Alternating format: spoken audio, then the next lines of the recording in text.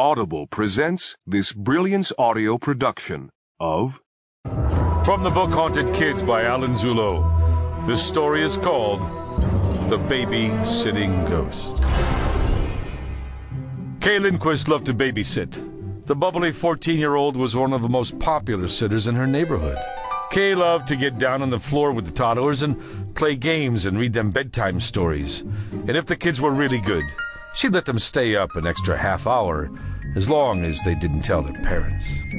Every babysitting job was pretty much the same, pleasant and uneventful. That is, until the night she went to sit for Tom and Anna Ward, who lived a couple of blocks away. Kay was a last-minute replacement for the regular sitter, an older teenager who was sick. The Wards were a little concerned because it would be the first time they had ever left their 6-month-old son Chad in the care of such a young sitter.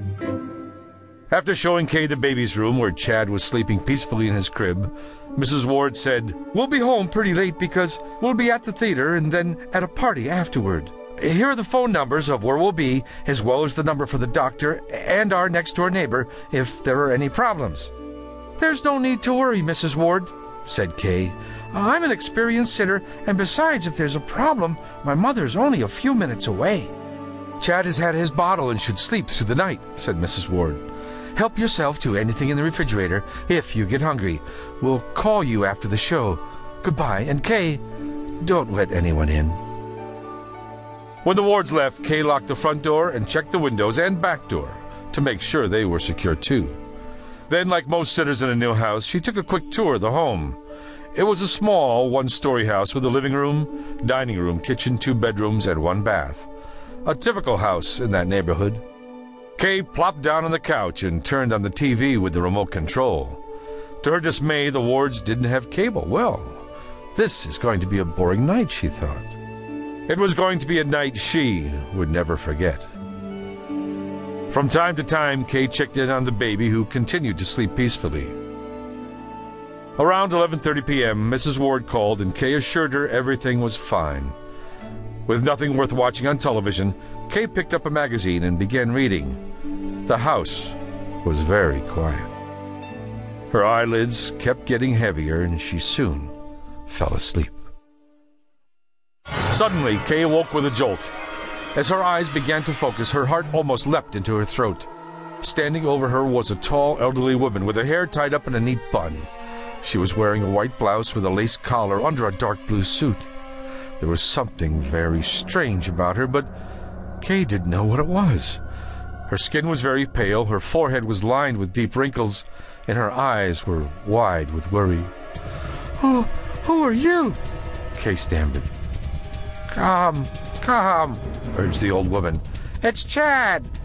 Kay leaped off the couch, dashed into the nursery, and flipped on the light. The baby was gasping and turning blue. "He's choking to death," cried Kay. "Help me!" She turned around, but the woman had vanished. For a brief moment, Kay felt paralyzed. Her mind went blank. All her previous babysitting experience and all the training she had taken in first aid class suddenly meant nothing. Chad's face was turning a darker shade of blue. "Think, Kay, think," the sitter told herself. "Don't panic." Just then, she noticed that the old woman had reappeared and was now by her side. "Rest his stomach on your left arm so his head is hanging down," the woman instructed Kay. "There's something stuck in his throat. Reach inside and get it out." Kay did as she was told and pulled out of the baby's mouth a small gold locket without a chain. Chad gurgled, coughed, and then started to cry. No wailing had ever sounded so good to Kay. As she comforted the baby and held him tightly in her arms, Kay breathed a huge sigh of relief and turned to thank the old woman. But once again, she had disappeared. After Chad had calmed down and gone back to sleep, Kay tiptoed out of the nursery and into the living room.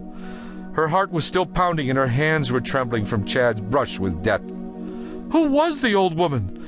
Where had she come from? Kay didn't remember hearing any doors open or close. She then checked the front and back doors.